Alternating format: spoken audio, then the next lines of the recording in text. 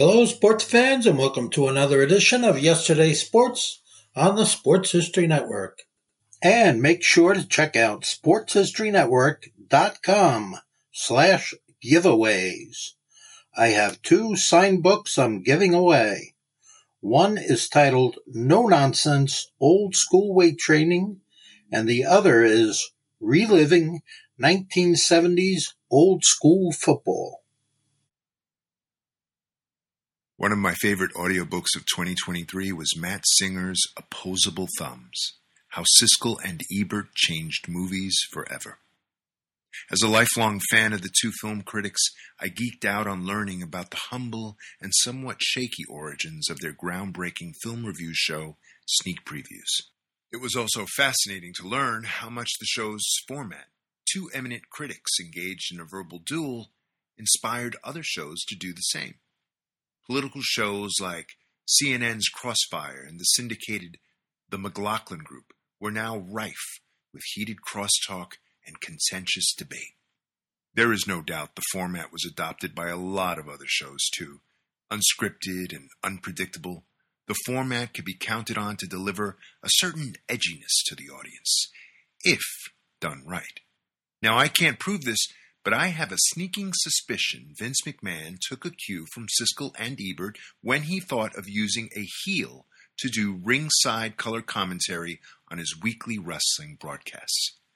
The year was 1984, and Vince McMahon was looking to shake things up at the WWF, so this heel had to be a triple threat: quick-witted, opinionated, and charismatic. Enter Jesse the Body Ventura. He was all three. Now, regardless of whether McMahon was influenced by the popularity of debate-oriented programs or not, choosing Jesse to be his on-air antagonist was a stroke of genius. Sure, Jesse the Body was a flamboyant heel wrestler who wore feathered boas and leopard print leotards and held the tag team title with the equally flamboyant tag team partner Adrian Adonis, but he wasn't exactly a wrestling megastar in the ring. I'm sure I'd heard Jesse do promos, but I don't recall ever being bowled over by anything he said in those promos. Was anybody else in the running for the job? I don't know. But prior to Jesse, ringside color analysis was mainly Pat Patterson's job.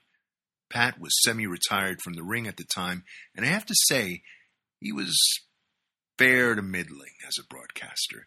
That meant McMahon had to do a lot of heavy lifting behind the microphone, calling the action and coloring the drabness of Patterson's commentary. Sorry to say, but after 4 years of Patterson's lackluster work, anybody else sitting next to McMahon was a welcomed relief. Today, of course, it's hard to imagine that it could have been anybody but Jesse, because Jesse is now such a cultural icon. The world knows him as a former mayor and the former governor of Minnesota, an actor in action films like Predator and The Running Man, the best-selling author of books like They Killed Our President, Demo Crips and Rebloodlickens, and American Conspiracies. The world also knows him as a decorated former Navy SEAL, renowned public speaker, political activist, and podcaster. There's even talk of Jesse running for office again as a third-party political candidate, if there's still a viable third party out there. So sure, the world knows Jesse Ventura is quick-witted, charismatic, and opinionated now, but you'd have to have been watching pro wrestling in the beginning of the 80s to catch this rising star at the outset of his broadcasting career. I and many others were lucky enough to listen to him back then, and he gave me the courage, which no amount of schooling ever did, the courage to have an opinion. As the new saying goes, opinions are like podcasts. Everybody has one. But it's not enough to be opinionated. There's an art form to expressing an opinion. As the poet and amateur economist Meenakshi Narayanan writes in her article, The High Art of Expressing Opinions, It's not just the opinions themselves, but the manner, rationale, and context in which we express them that truly unravels our personality. Narayanan breaks down the mastering of the art to three basic elements: the how, the why, and the where. The how is all about the words, tone, and delivery. In that regard, Jesse Ventura used clarity, conviction, and humor, albeit mostly in the form of sarcasm, to reach the silent segment of wrestling fans rooting for the bad guys. He was a mouthpiece for the things we were thinking but couldn't say. Along the way, Jesse, without even really trying, probably persuaded fans of the babyface wrestlers to occasionally see things from the heel's point of view too. Was Jesse intentionally trying to change minds? Did he care? Maybe the best way to change someone's mind is by not letting him or her know you're even trying. In addition to his powerful persuasive abilities, Jesse was good at promoting the heels he defended on air, applying heat to those who needed it, and extolling those who were already red hot. Some heels desperately needed the extra boost Jesse's approval could provide, others not so much. Regardless, everybody benefited from Jesse's commentary because WWF broadcasts were now somewhat fair and balanced, if such a phrase can even be applied to pro wrestling at all. Let's face it, pro wrestling consists of looking the other way. The referees do it all the time when the rules are being broken. Was a set of brass knuckles used in the ring? Whoops, didn't see it. And neither did Jesse. He was good at overlooking the rule breaking and even better at justifying it whenever McMahon called him out on his willful ignorance. This brings us to the why element of expressing an opinion. As biased as Jesse's commentary was, he still managed to listen and acknowledged McMahon's pro-good guy take on everything happening in the ring. In other words, Jesse listened long enough to create the illusion, if indeed it was an illusion, that he and McMahon were having a real heated discussion and didn't much like each other. Although the apparent animosity never went beyond some amusing bickering, I could always sense the joy in Jesse's voice whenever he one-upped McMahon during a verbal exchange, which happened a lot owing to Jesse's quick thinking. Jesse once remarked his job basically consisted of telling his boss off every week. Now that sounds like a dream job most of us poor working stiffs would love to have. If the why element is all about the conversation, the where is all about the platform.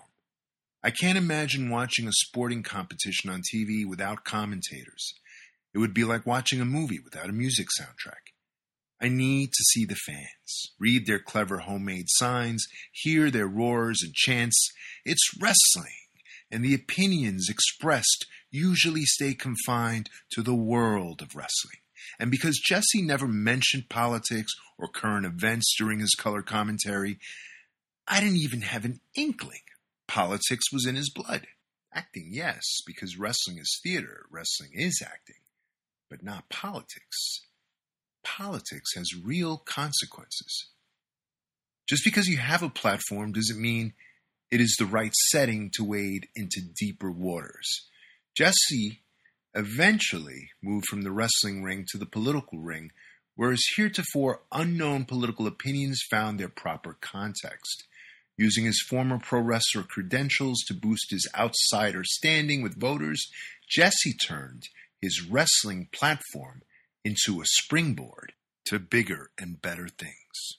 In that same respect, Siskel and Ebert were using their platform to talk to moviegoers about movies. And yes, occasionally they expressed their opinions about bigotry, sexism, and violence, but always in the context of the movies they were reviewing or the film industry in general. And yet, just from the nature of their discourse, passionate and articulate, I could tell Roger and Gene probably held thoughtful opinions on a lot more than just movies. Turning to Meenakshi Narayanan again, She also wrote in her article, "Beyond these three vital elements, I've discovered the elixir of the art of expressing opinions, choosing peace over arguments when a conversation won't lead to significant change." when I was a kid, I co-opted the opinions of Jesse Ventura and Siskel and Ebert and many others and made them my own. Anybody who watched wrestling with me had to hear me echo Jesse's takes on why the good guy didn't deserve to win, how he robbed the supposed bad guy of a victory. And like Jesse, I tried to convince my friends the dirty tricks they thought they saw the heel wrestlers do didn't actually happen. I didn't convince a single one of them. But over time, I became a better debater, and all that meant was I was able to defend opinions that weren't truly mine. Anybody who wanted to go to the movies with me had to see what I wanted to see, because if the movie hadn't earned 2 thumbs up from Siskel and Ebert, I wasn't going to go see it. Through sheer will, I managed to get a few of my friends to begrudgingly go along with my picks. Frankly, it's a wonder anybody stayed friends with me. As I grew older and learned to mellow out, for the most part, I became less of a snob. I also became less interested in persuading anybody they were wrong about anything. Any political debating that took place was done in a very sporting manner. If it got out of control, I'd bow out. Let's agree to disagree is what I say. It is much more important to me today to choose peace over arguments when a conversation won't lead to significant change. Siskel and Ebert, sadly, are no longer with us, but I still watch them on YouTube regularly to revisit old reviews. On YouTube, I also watch old interviews of the always opinionated Frank Zappa and watch old segments of Andy Rooney ranting on the evils of daylight savings time. Opinionated people, those who do it right, anyway, will always have a gravitational pull on my mind. It's the how, why, and where of their persuasion.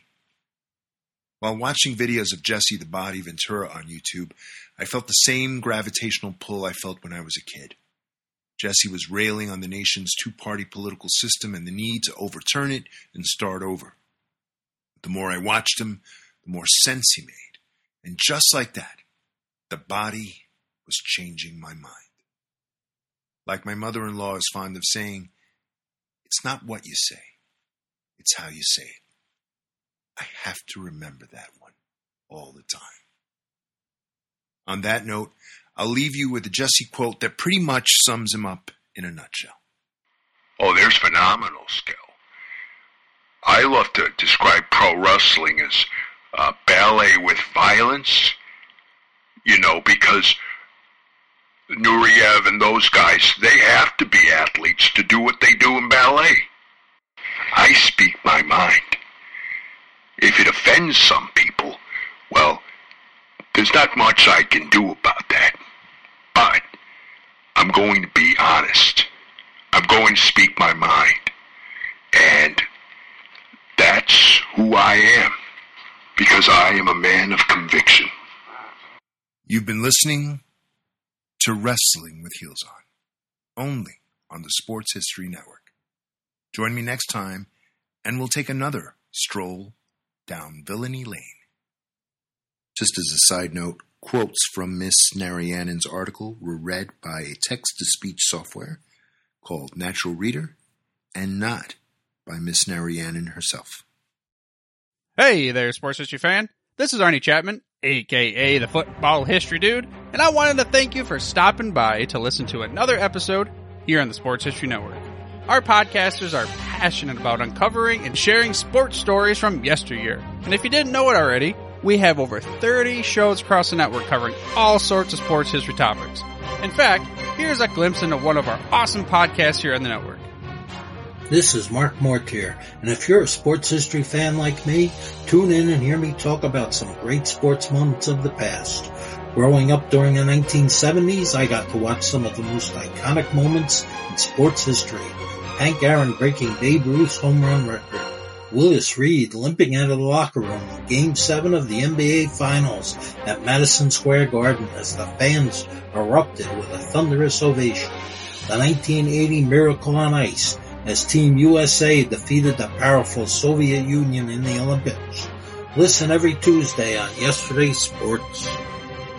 How about that? I bet you're super hyped to go listen to that new podcast, right?